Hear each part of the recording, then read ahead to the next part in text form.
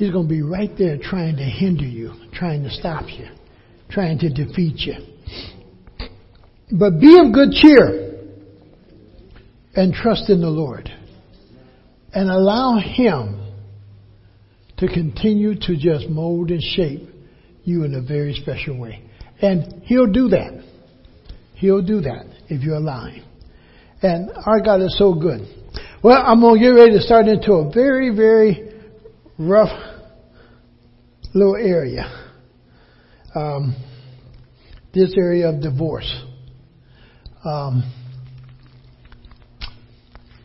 Is oftentimes one of those areas that, boy, the church jumps into, and I think historically,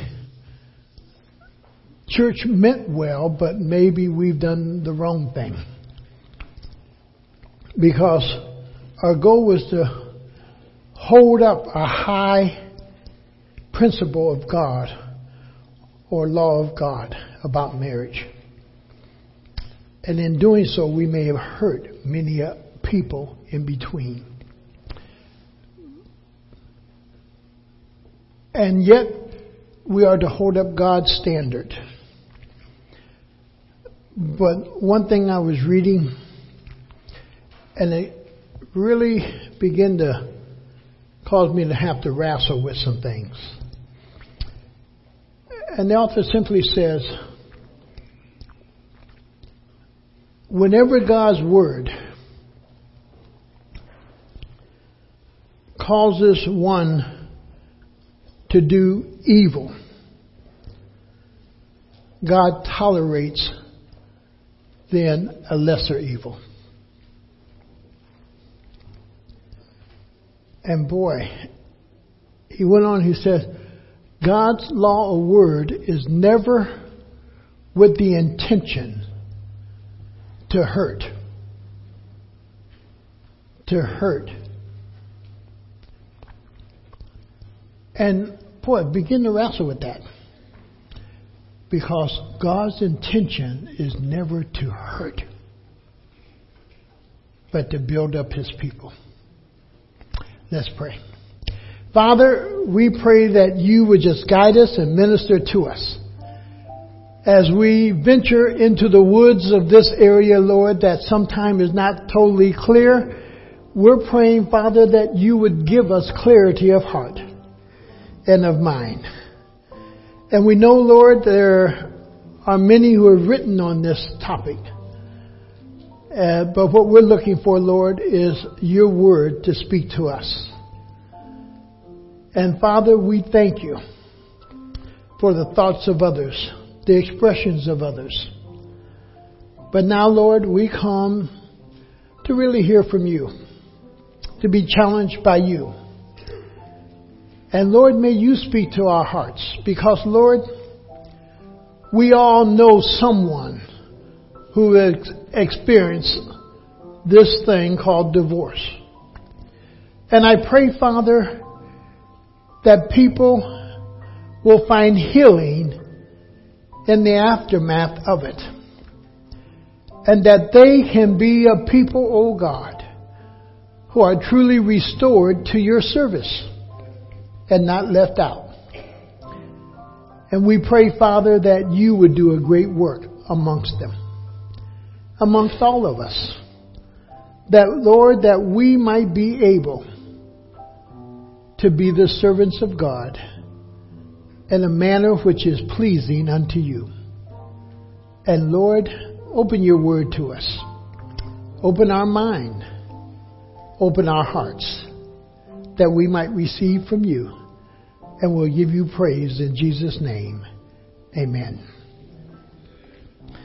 It is something how often, if you read the paper, how often you will find from Ann Landers. She's the counselor of society in a way, I guess. But how often she writes on this subject. It's amazing. But in this one, a recent article, declaration of love makes divorcee uncomfortable. Remember what I shared with you last week? One of the hardest things to do is to explain what? Love. To explain love. I am a recent divorcee who has started dating again. I have been seeing this guy, also divorced, for a few months. Too quick for him. And he recently told me he loves me. There's definitely a mutual attraction, but I'm not ready for love again, which we've discussed in great detail. When I asked him why he loves me, he can't answer. His usual reply is something along this line of, I just do. I can't help but think maybe he doesn't really love me if he can't explain why. Is our relationship moving too fast? New to this. When people often find themselves in divorce, they feel somewhat empty and are looking for fulfillment. And that fulfillment sometimes can be difficult to even find or discover. But God set forth divorce to set man free and to be a protection of the woman. To set man free because man was heading towards a total disaster without it. I hope I can explain some of that as we venture a little further in this. And for the woman, a protection. As I started exploring this, it really wasn't until the 1920s that the United States started dealing with divorces. Not until 1920. Before then, a man could be married in one state, leave that state, go to another state, and remarry.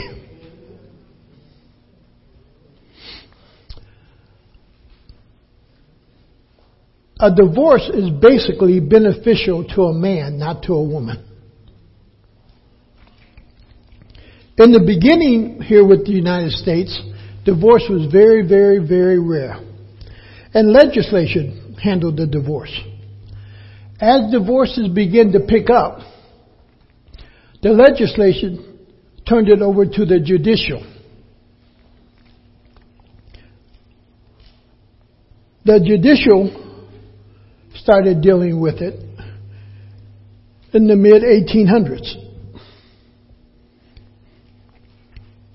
In most places, divorce was the very last thing that would be granted. And it was basically, again, granted for the safety of the woman. From biblical times all the way up to modern times. Even in the United States at first, a woman could be abused, beaten, and even killed.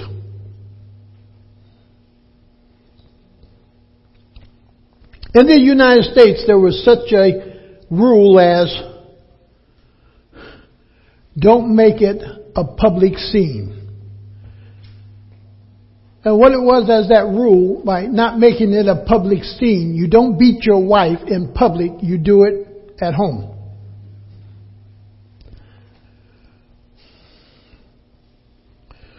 A woman, even in the United States, until the early 1900s, any of her property that was hers, once she married, became the man's.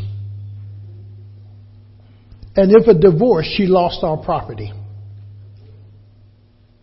So let's say a woman married a man who came into a relationship and she had maybe a small fortune left to her by her father. Once she got married, that fortune became her husband's. If there was a divorce, she left penniless. She didn't receive anything.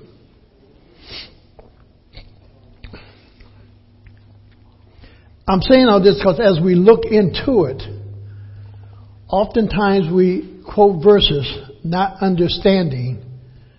Here's a God that knows the beginning and the end of things. Here's a God that understands the evil working of man's heart. Here's a God who says, for the hardness of your hearts, I granted this. Of the way in which a woman would be treated, He grants it. Now, in saying that, there are some men who have also been treated very badly. But nowhere near to what women have been treated. Nowhere near. Divorce in these times was practiced exclusively for the men's benefit. They were disloyal to their wives and ignored the wedding vows they had made before God, thus corrupting His purpose for them to rear godly children. Even the famous historian Josephus writes about himself and states after his third child, he gave his wife a bill of divorce. And yet many of us quote from Josephus, we read his history, and yet after his wife had 3 children for him, he left her. If we study about the Pharisees, it is said that the Pharisees should have one wife, but what often is not mentioned is that many of them also divorced their wives.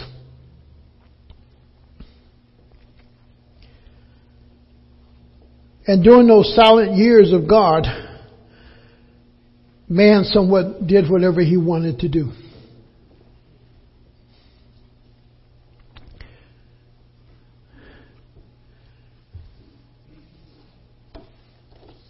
Oftentimes we miss the things that caused divorce to take place. In a post-exile Judaism, it was God's holiness and sanctity that received special emphasis. It was His separateness from all that is low and base, and His transcendent elevation above things that were senseless, that seemed particularly to characterize Him in contrast with the gods of the heathens.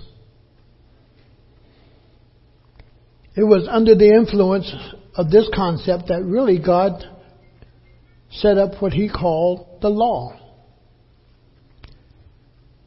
And the development of the Levitical law and all its ceremony and rituals. A law which gave clearest utterance to the nation of Israel. In this preference, be ye holy as I am holy. To be ye holy as I am holy. The result was to lose sight, though, and this is what men did. They lost sight of God's law.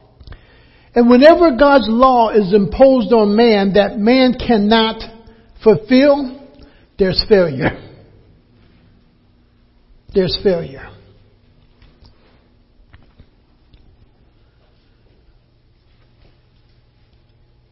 Life under the pressure of the consent and anxious care required to maintain a holy life can be very difficult. But whenever there's failure in any area of our life, do we practice as a body of believers what Galatians 6, 1 and 2 tells us? Let's run over to it. Galatians chapter 6. No matter where the failure might be, Do we practice what we are instructed to do in this area?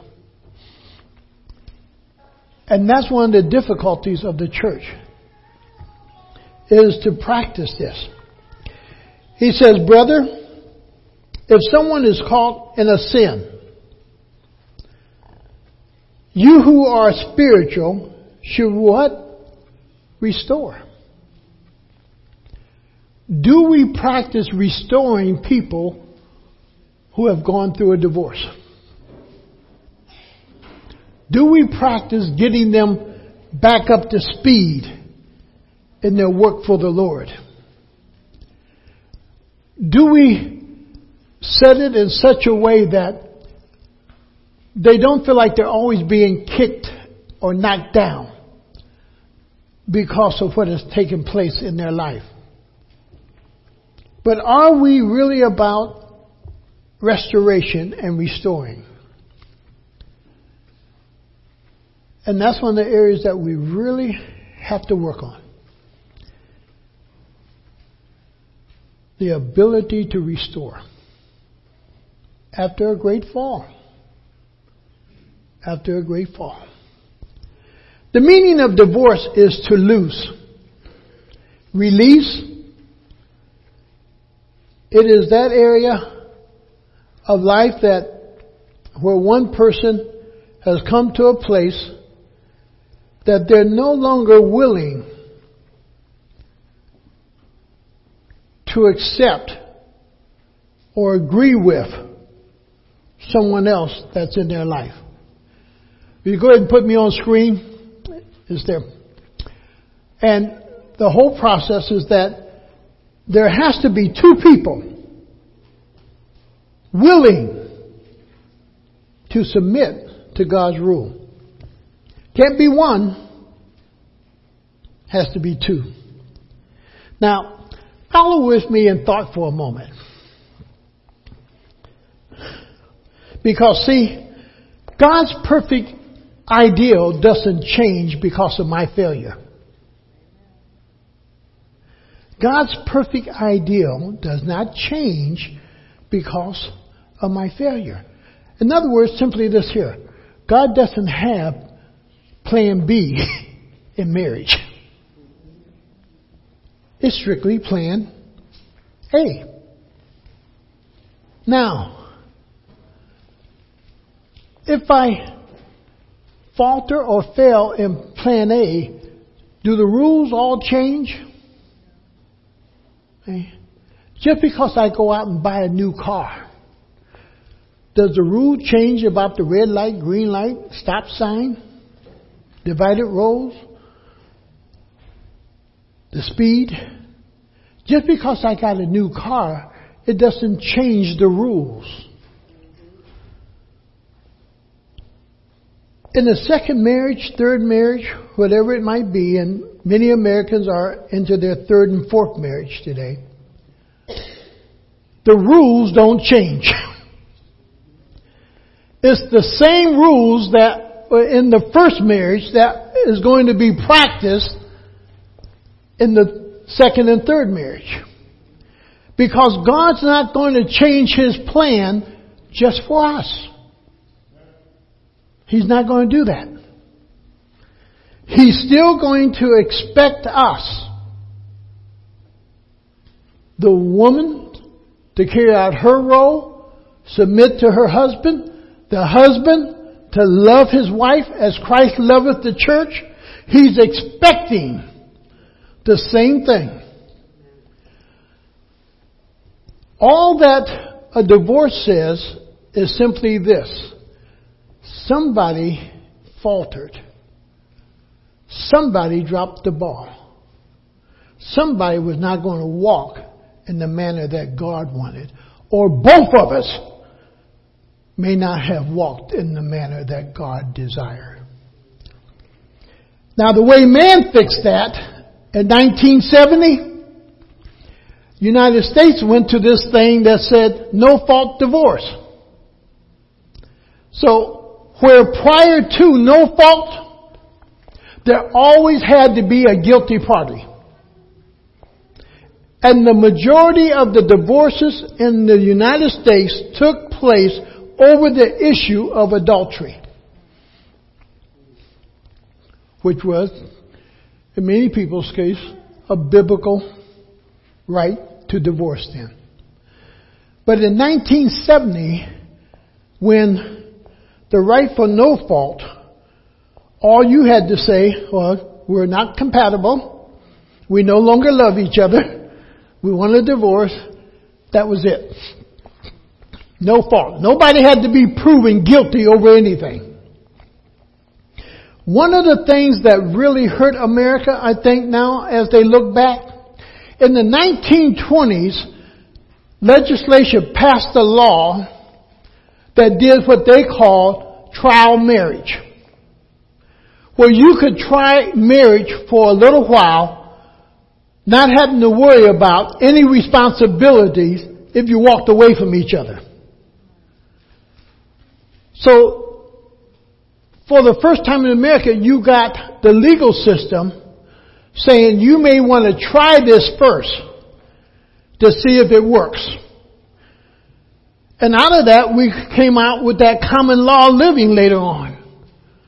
But never did it ever hit my mind that, boy, who started this? And it was basically government that started it, because more divorces were taking place. And the government simply came up and said, well, maybe we need to try this before there's a real commitment that would take place. Well, once they got started, they couldn't call it off. And something else sparked up in the early 1920s. The church started doing what they called marital counseling. Because before, the church didn't see any real need for it.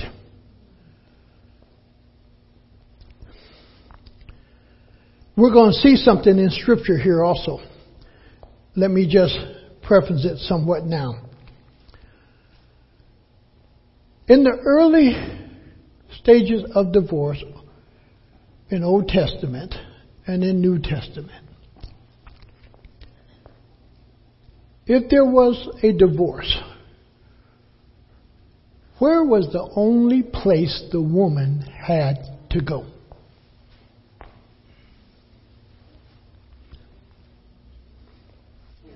Where's the only place she had to go? Back home. And you'll find that somewhat a biblical position. Because in God's sight, the woman always is to have a what? A covering. Well, she only had two who could give her a covering. It was either her father or her husband. That was it. So in most of these situations, once she was set free, the only place she really had to go was back home. The other reason I believe God gives this bill of divorce, and I will argue this from silence, but I think history shows it.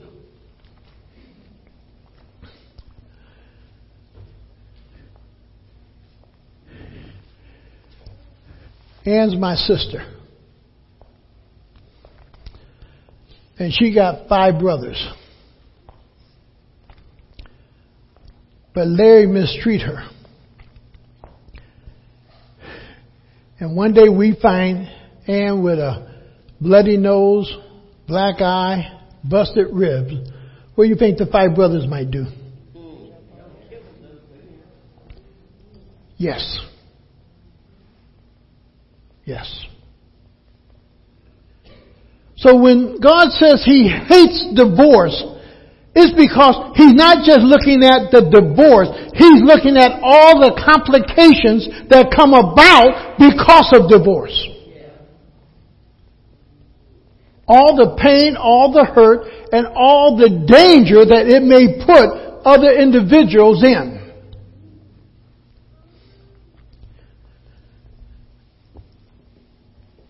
And that whole process just begins to work in many different ways. We have to understand God doesn't change His ultimate purpose because human failure. There is nothing to take the place of marriage. If a man and a woman care for each other deeply and want to be with each other, there's nothing that takes the place of marriage.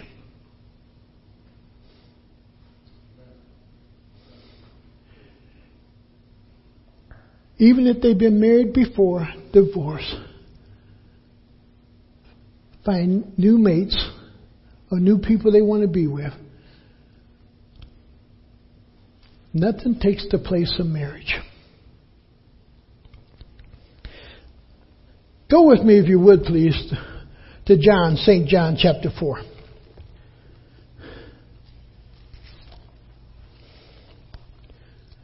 St. John chapter 4. I've overlooked this so many times.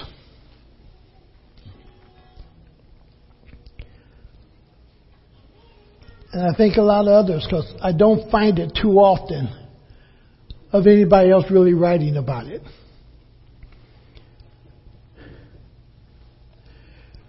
Go with me at verse 16. And this is the woman at the well.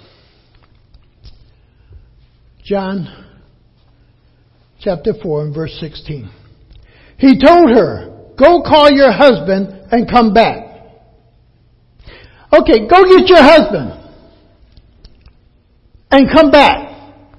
I like to meet this dude. I like to meet this guy. Go get him and come back. And she says in 17, I have no husband. Now, not knowing who Jesus really is, she didn't try to fake it. She didn't try to get around it. She didn't try to lie about it. Nor did she say to him, it's none of your business. She says, I have no husband. Now, I want you to recognize what she says. It's not that she's not with the man, because the scripture allows us to know she's with the man. But she understood the difference between being married to a man and being with a man. Boy, for years I kind of like overlooked that. You know, because I'm so intense on here's Jesus witnessing to a Samaritan woman and using it more as the witness plan than not looking at the other pieces. And this woman understands that difference. That she's not married. She's not legally bound to anybody. But yet she's with the man. And he goes on, she says, I have no husband, she replied. When you say you have no husband, the fact is you have had 5 husbands. Now, Jesus understands she's had 5 husbands. The striking thing about this is this. He does not go into the area of the lecturing about the sin of divorce. He doesn't even touch on it. He just says that you've had 5 husbands. Wouldn't that be the great time now to correct her?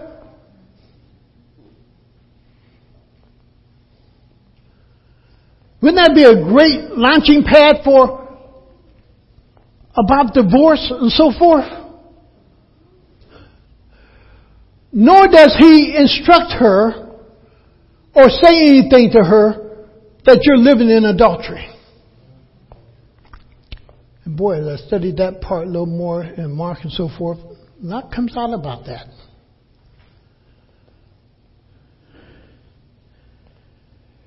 Because, see, when God gave the bill of divorce, He never mentioned in that bill of divorce that if the woman remarries, she lives in adultery. Never says that in the Old Testament.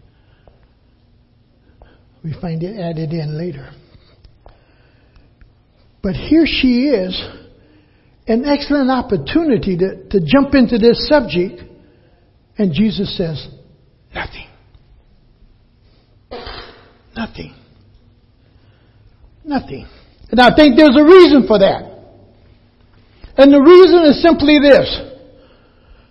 You can jump into divorce and everything else and all the other little areas that you might be able to jump into.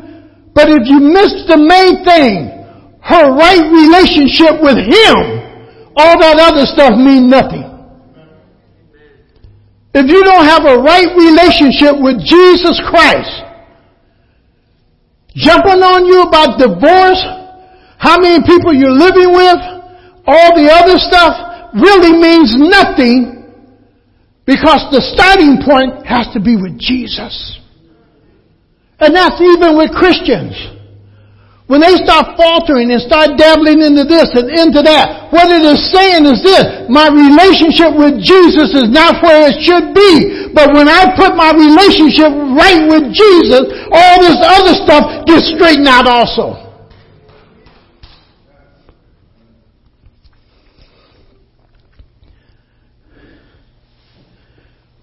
Why do people have divorces? Why do they go through it?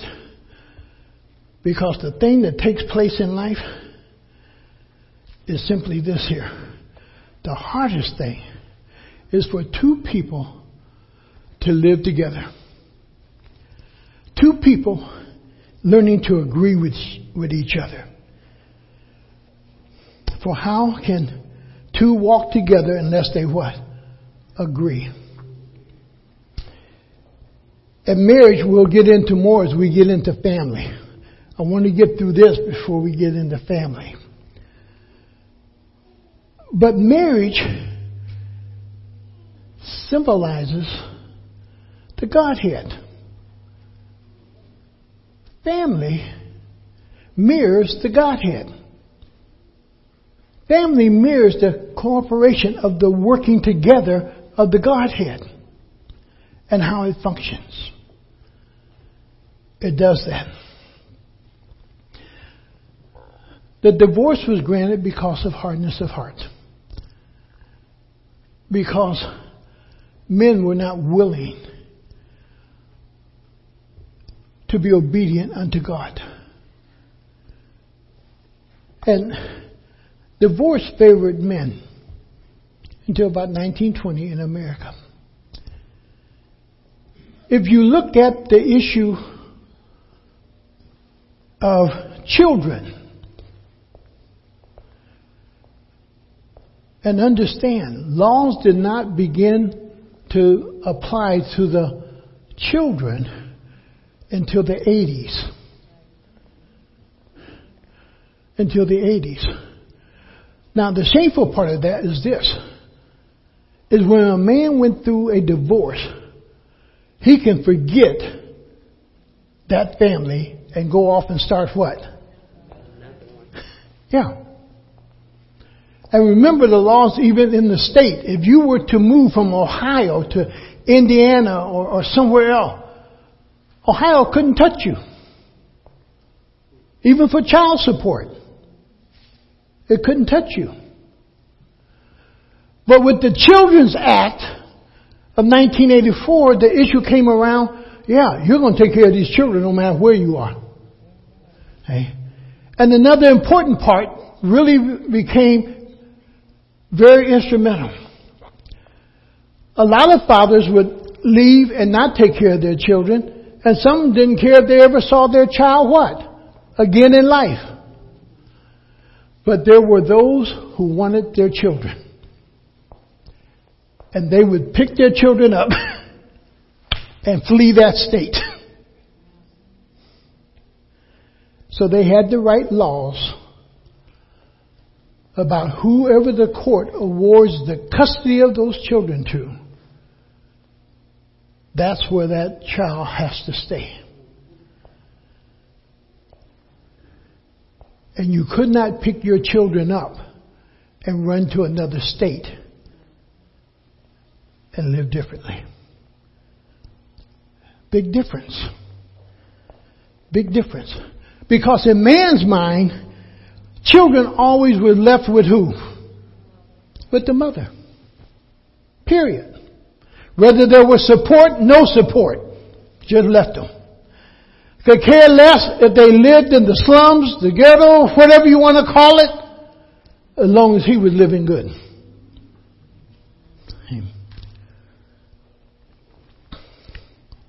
Now, again, women were abused in many different ways. Not just physically, but also mentally. If you go back to Grandma's advice was go home, shut your mouth, do the cooking, and stay out of his way. Stay out of his way. If they were kicked out of their home, nowhere to go.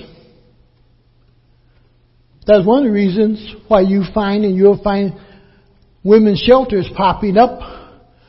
Because women didn't have anywhere to go, especially if they were out of state. Or no money to get home. Until family raised money, brought them home if they were in some other state. Or found out about their situation. Statistically, we have no real records of it. We know it happened. Many wives were murdered in order that the husband might be free. And remember, in court, if you got beat as the wife, you could not give testimony against your husband in court that he beat you. It was not acceptable in court.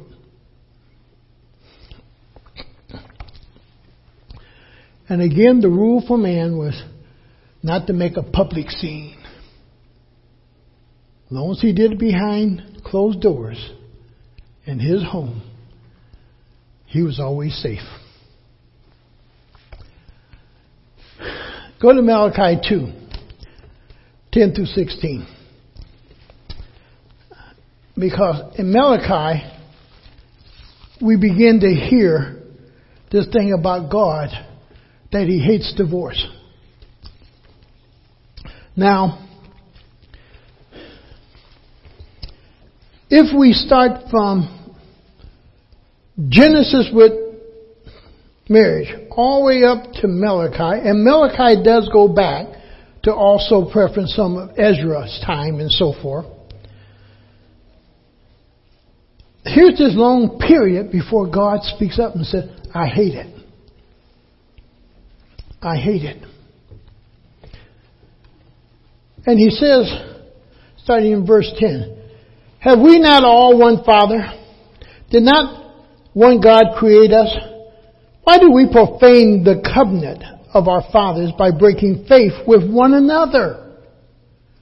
We profane the covenant or the vows that we take or the covenant we entered into with God. Why do we profane that? Don't husband and wife serve who? The same God?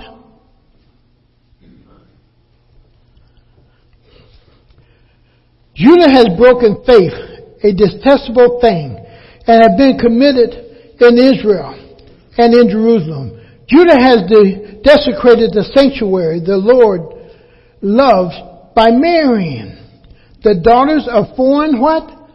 Foreign gods. Now, when something starts looking good to you, you leave the other and go to it. Now understand,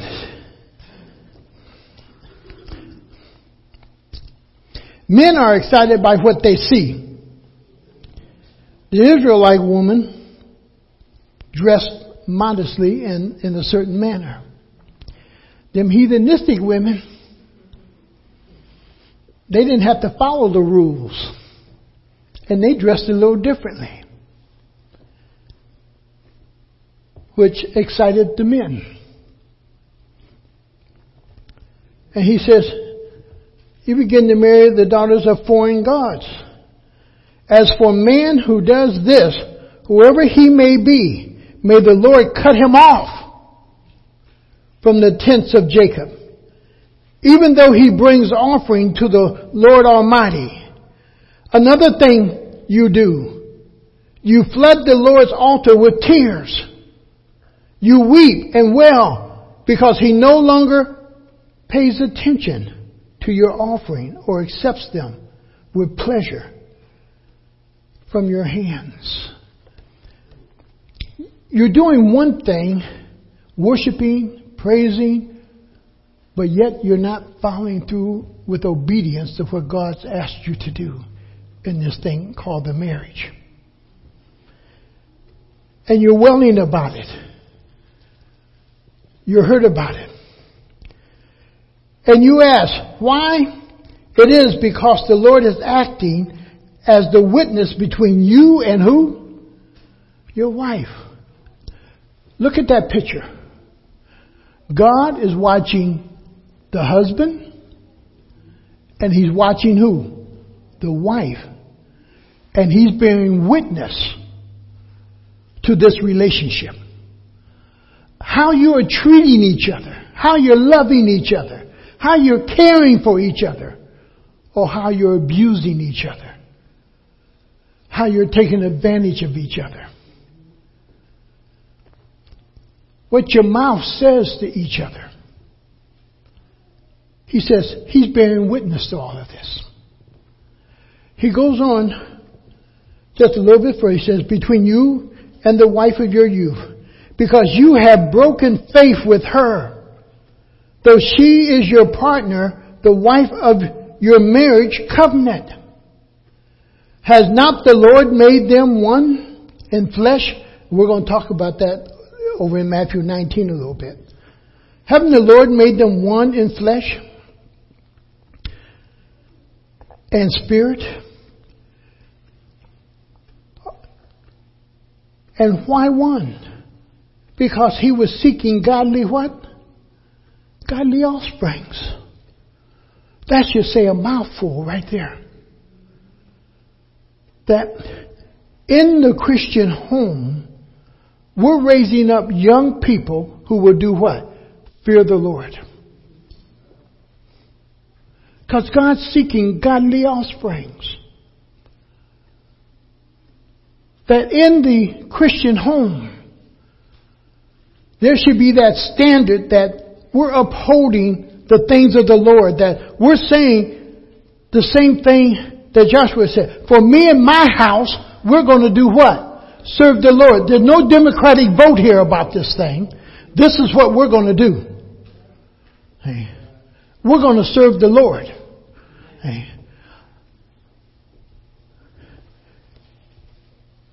Because God's looking for godly offsprings. So he warns us, so guard yourself in your spirit and do not break faith with the wife of your youth. Then listen to what he says. I hate divorce. Why?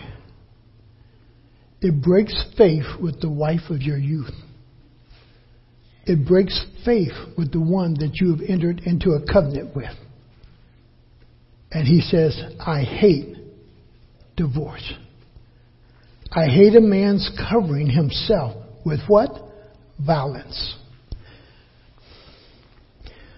If I don't get this divorce, boy, gonna knock her out. If I don't get this, and he covers himself with violence because of the hardness of his heart. And then he wants to make it look like it's right because he has a bill of divorce. In New Testament time, when they divorced and used what Moses had given as a bill of divorce, there was also a great celebration that took place afterwards. So now we party because I'm free.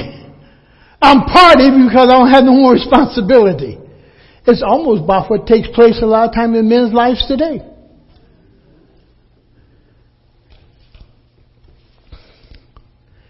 And that whole process just eats at us. I hate divorce, says the Lord God of Israel. I hate a man covering himself with violence as well as with his garment, says the Lord Almighty. So guard yourself in your spirit and do not break. Hey, don't do it. Now, turn with me to Exodus chapter 21. Exodus 21. Just want to paint this picture just a little bit more if I can.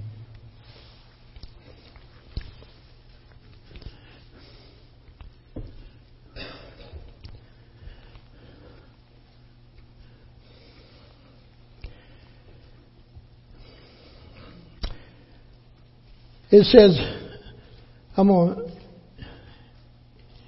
to pick up in verse 9. And let's run on down a little bit. 17. If he selects her for his son, he must grant her the rights of a daughter. If he marries another woman, he must not deprive the first one of her food, clothing, and marital rights. Now, married, but there's 3 things that the man is obligated to do here. Is to make sure she's what? She's fed. Make sure she has clothing. Make sure she has her marital rights. In other words, he cannot deny her of the marriage bed. Or it makes her run out and be a what? An adulteress. Or a prostitute. Or something worse. And he goes on, he says, if he does not provide her with these 3 things, she is to go free. Now catch this little thing here, because this is what the law of the land followed for many, many years. Without any payment of money. Set her free, but she don't get a dime. Even if it was her money from the beginning, from her inheritance, she can't take a dime of it with her. Set her free, but with no money. And that whole process is something that begins to take place, that we need to understand that she is to be set free. Deuteronomy 21. Go over to it. Deuteronomy 21.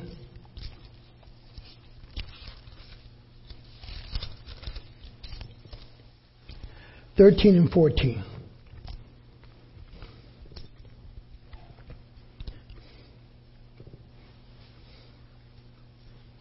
Let me get to it.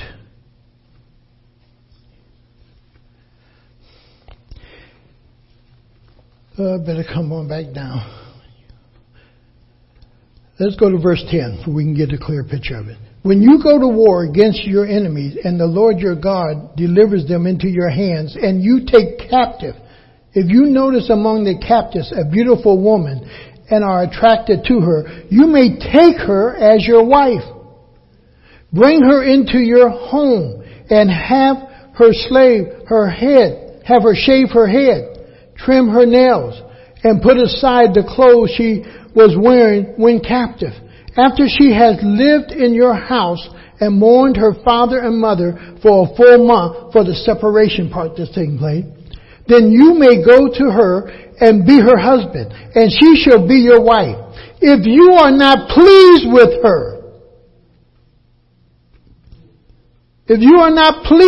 her, let her go wherever she wishes. You must not, catch this, sell her. You cannot take the wife to profiteer off of by selling her as a slave, as a way of getting rid of her. Again, who is God protecting? The woman. If you are not pleased with her, let her go wherever she wishes. You must not sell her or treat her as a slave, since you have dishonored her. Now, Deuteronomy 24:1. There's a couple pages over.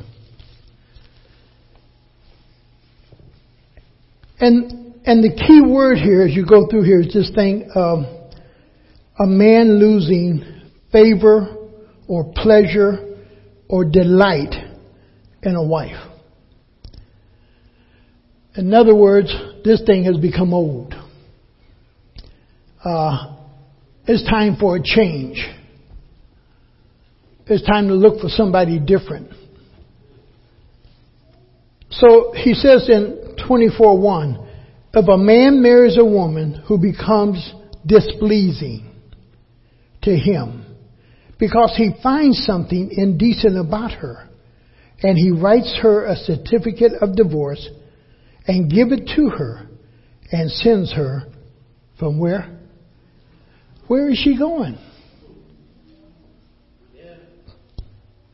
And see, in those days, I want you to catch a good picture of this. In those days and all the way up through,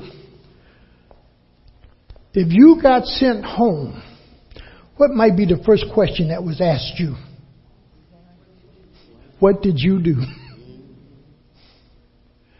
What did you do wrong? And the issue is, a lot of women grew up with the thing sometime, I deserve to get a beating. Trying to think of one of John Wayne's movies Elaine and I like to watch. He's an Irishman. He's an ex-boxer and so forth. One of his best movies, but I can't think of the name of it right now. But on the way back from the railroad tracks, he go get his wife, because she was going to leave him. He go get his wife, and he's dragging her through the fields back to her brother to get her diary. But this older woman runs up with a stick and says, beat the young lady. It will do her good. Now, that movie wouldn't fly too well today. You know. Beat the young lady. It would do her good. You know. And remember in Color Purple? When the advice was given? Beat her. Harpo wish he never tried that advice. You know. But what we forget when we talk about divorce sometimes is what the other person may be going through. Yes, as a pastor, I hate divorce. But as one author says, sometimes it's necessary. Hey. And in that, can I take the position of restoring? Of restoring. And he says here, boy, give the woman a bill of divorce, write it out for her, and let her go. Now, let's go to Matthew 19 for a little bit. And we're going to close out with Matthew 19, so we'll somewhere camp there.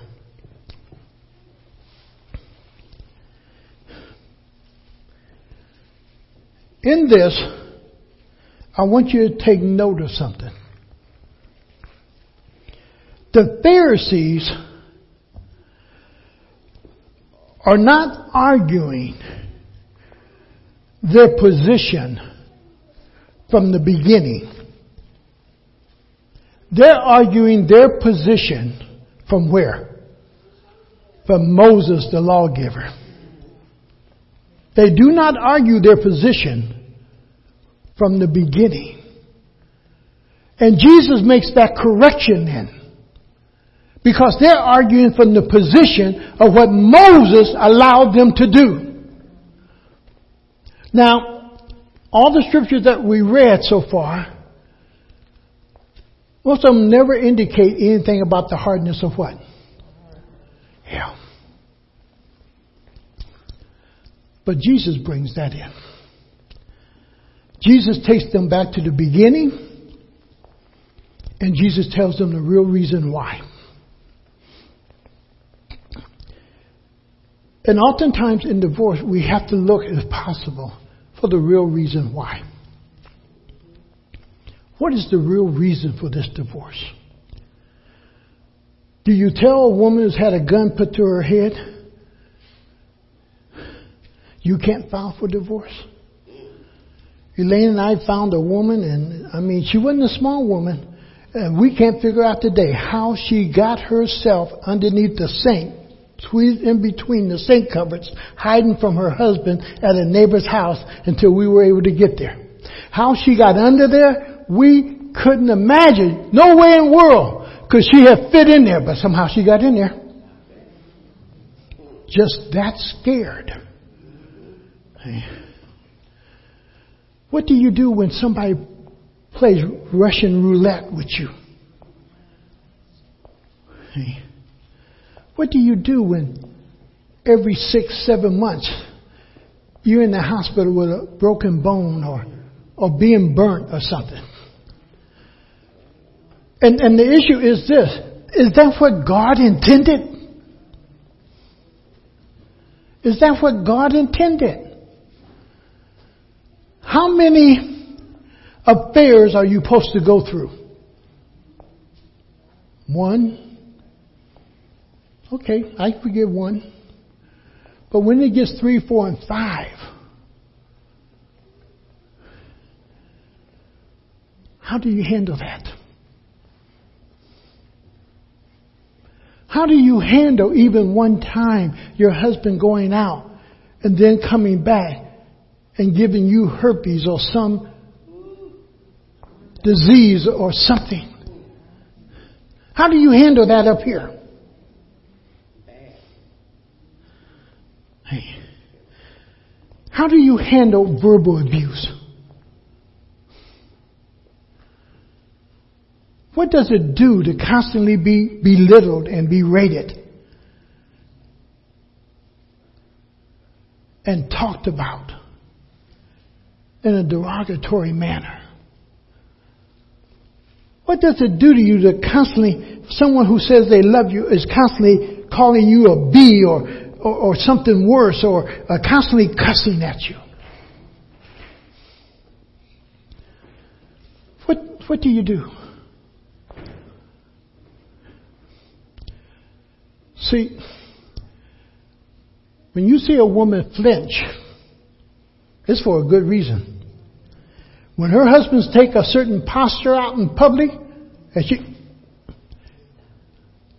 she already knows what to expect. Even though he held back, her reaction says something.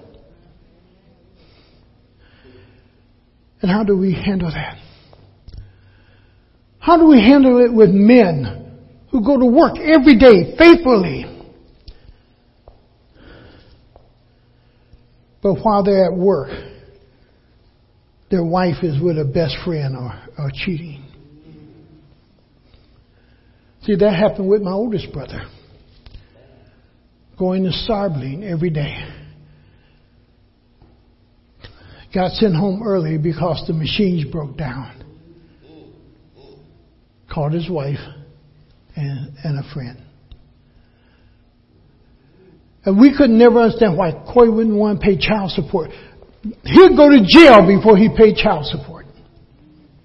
They got to know him so well downtown. The moment he hit downtown, he got a trustee suit on, and he'd be at home having breakfast with my mom driving a chef car because he's supposed to be washing it.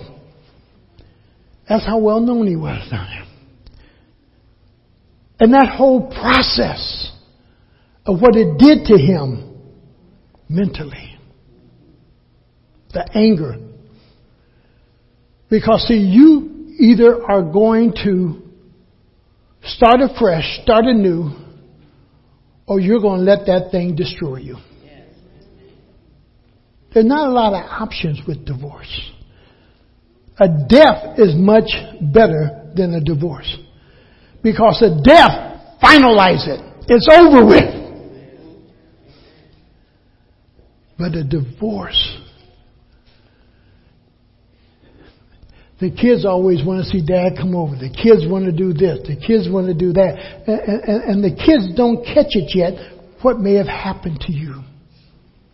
The kids may not catch it yet what mom really did out here.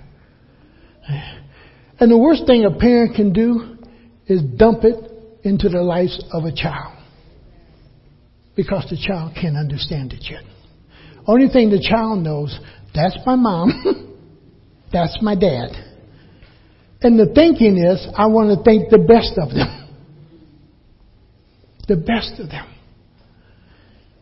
And in that 19,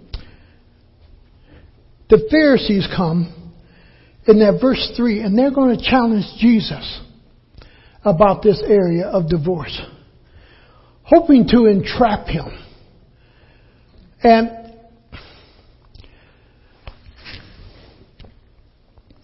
in this, sometime, we take it too dogmatic without doing some real good research and understanding behind it. He says, some Pharisees came to him to test him. They asked, is it lawful for a man to divorce his wife from any and every reason? Does a man have that kind of freedom? Now, in that question itself, there is no thought about having any form of justice for the woman or the man. And especially for the woman. Does the man have a right to divorce his wife for any reason? Ozzie Bonato told Elaine, because Elaine kind of tossed me a biscuit over on my plate. And Ozzie Bonato told, no, Elaine, no. You put biscuit on plate. You come around to Gus and you bow and give. And Elaine told Ozzie, well, she didn't say anything bad, just that. Boy, she told Ozzie, if you want to eat today, you better shut up.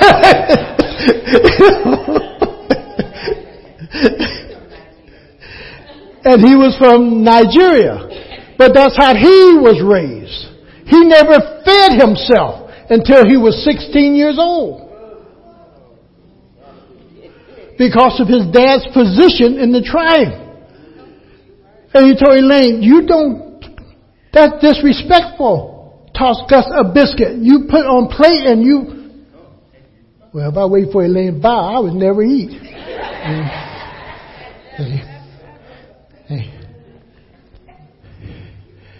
And there was no justice in their statement that they were asking. There was no fairness in that. There was no caring even about the other person. For they're only inquiring based on who? The man. And what pleased the man. And what the man wanted. That's all that question is about.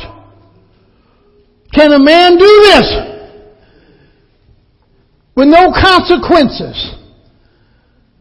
With a clear mind.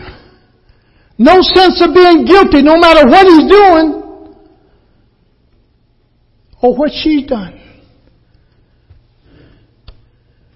Some Pharisees came to him, tested him, asked, is it lawful for a man to divorce his wife for any and every reason? Haven't you read, he replied, that at the beginning the Creator made them male and female and said, for this reason a man will leave his father and mother and be united to his wife. Now, you're leaving mom and dad. And sometimes that's hard for people to separate. But there's a reason. Even though biblically we know oftentimes when somebody got married, they went back and lived with who? The male's father. In most cases. They went back because why? The children was the heir, and that was like a little fortress. If I had 9 or 10 sons, and then their children too as they grow up, I had my own little army. There was a reason behind that. That's why the scripture says, blessed is the man whose quiver is full, because he got his own little protection, his own little army, and so forth. So he did go back home, but he should have his own little private hut or area. Why? He's becoming, in a sense, the priest of his own family now, with no interference from who? Father and mother over here. And God meant for that to happen, that it would be a total separation from father and mother. Not meaning that, boy, you don't help them when help is needed. But your first loyalty now is to who? Wife and children. This is your home.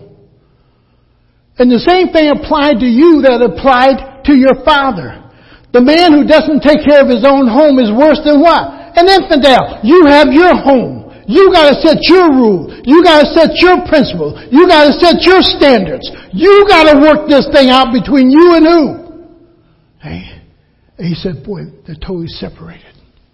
Because you're establishing your home just like your father established his home. And without no interference from either one. And he goes on and he says a little further. They no longer two, but one. Let me bring this down here for a moment because we're going to get into this little sticky area. Two, no longer one. But Christ is going to say something that puts one thing in opposition to the other.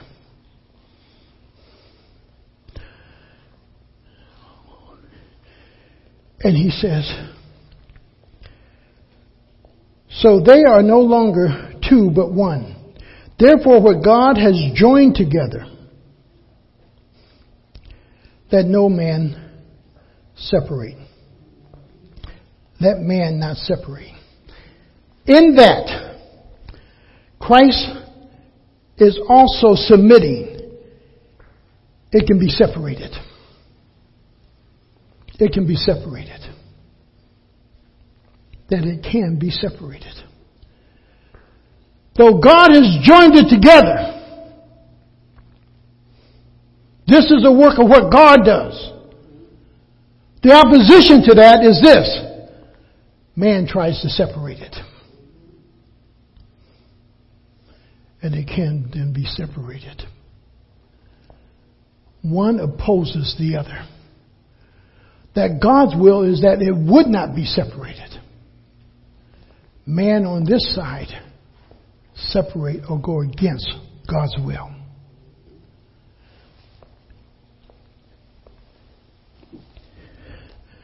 And he says, let man not separate him. Then in 7 comes the question again. Why then, they ask, did Moses command that a man give his wife a certificate of divorce and send her away? It wasn't for a reason to separate from her. It wasn't for a reason of letting her go. I'm displeased with her. I don't like the way she cook. I don't like the way she cleaned my house. I don't like the way she cleaned my clothes, put them out. I don't like this. I found something else I like a little better. Any reason. And then we read this. Jesus replied, Moses permitted you to divorce your wife because your hearts were what? Yeah.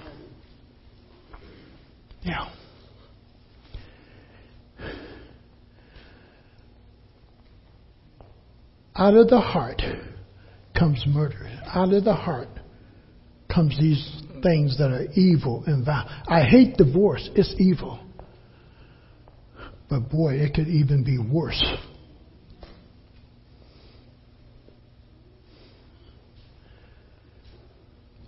And God never meant for the woman or the man to be hurt in a marriage or relationship.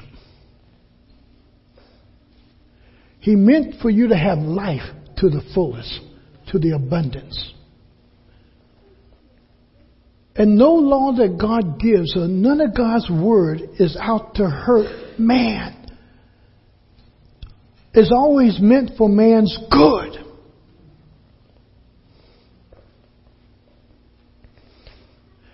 But here again what we see is God's suffering and tolerance with fallen man.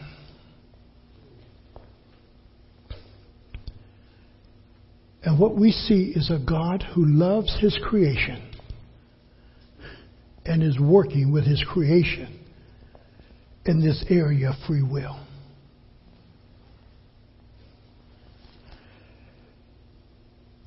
Moses permitted you to divorce your wife because your hearts were hardened. But it was not this way from when? From the beginning. So in the beginning, we don't hear nothing about a divorce. In the beginning. I tell you, anyone who divorces his wife, except for marital unfaithfulness, and marries another woman, commits adultery. And we're going to have to deal with that. Because some other parts of Scripture don't add that part. Nor do we hear it where at, over in the Old Testament. And now comes an important question. Is divorce an unforgivable sin? If it is, then we've attached another unforgivable sin to Scripture that is not mentioned. Blaspheming of the Holy Spirit is the only sin that we read about that is what? Unforgivable. This is the area that many people in divorce are not willing to admit or follow through. And I got to be careful here. Self-righteousness can mislead us. Because I may have a right to do something does not mean that it's always righteous.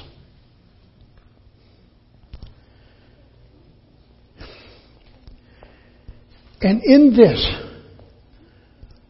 thing called divorce, it's not something I planned. It's not something delivered, but it's something that's been given much thought and much prayer. But I have to come to a point to recognize this is not God's will for this marriage. Father, forgive me. Forgive me. Forgive me. And is asking for the forgiveness in the sense of breaking God's law.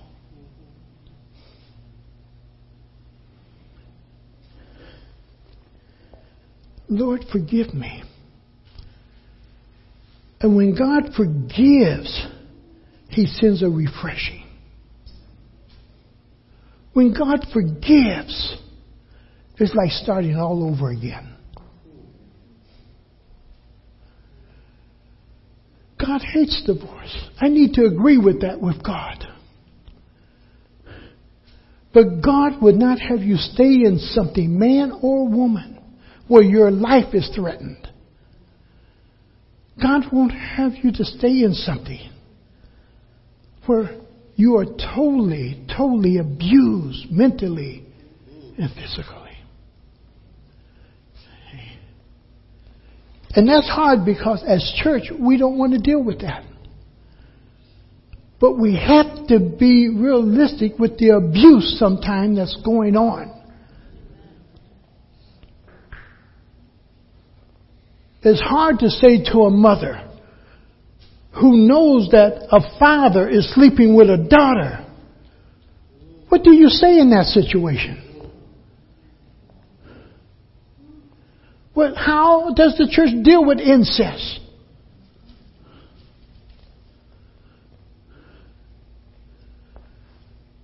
See, we got difficult things to deal with, but we want to put a very easy Band-Aid over it.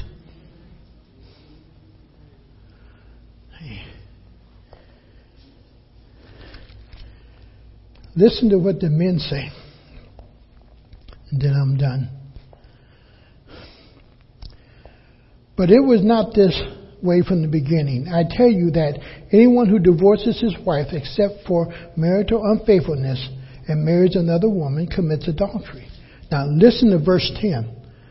Recognizing most of the ones who were able to get a divorce were men. Now, I believe this is in Matthew here also. In Mark, he brings and he adds, if the woman seeks the divorce. And it's only in Mark. Okay? Because Mark is writing to the who? The Romans. By this time, Jesus has had disciples of the Romans. Under Roman law, not under Jewish law, but under Roman law, the woman could file for divorce. And one of the things that the woman did to show how many times she's been married is by the number of rings that she had on her fingers. And she could file for divorce under Roman law, but under Jewish law, the woman could not. And what was so important in that day was your identity with your tribal or with your group of people. If you were a Roman citizen, you were a Roman citizen. You had certain rights that others did not have. If you were Jewish, you had certain rights as Jewish individuals in the temple and under that thing of Israel, under that covenant that others did not have.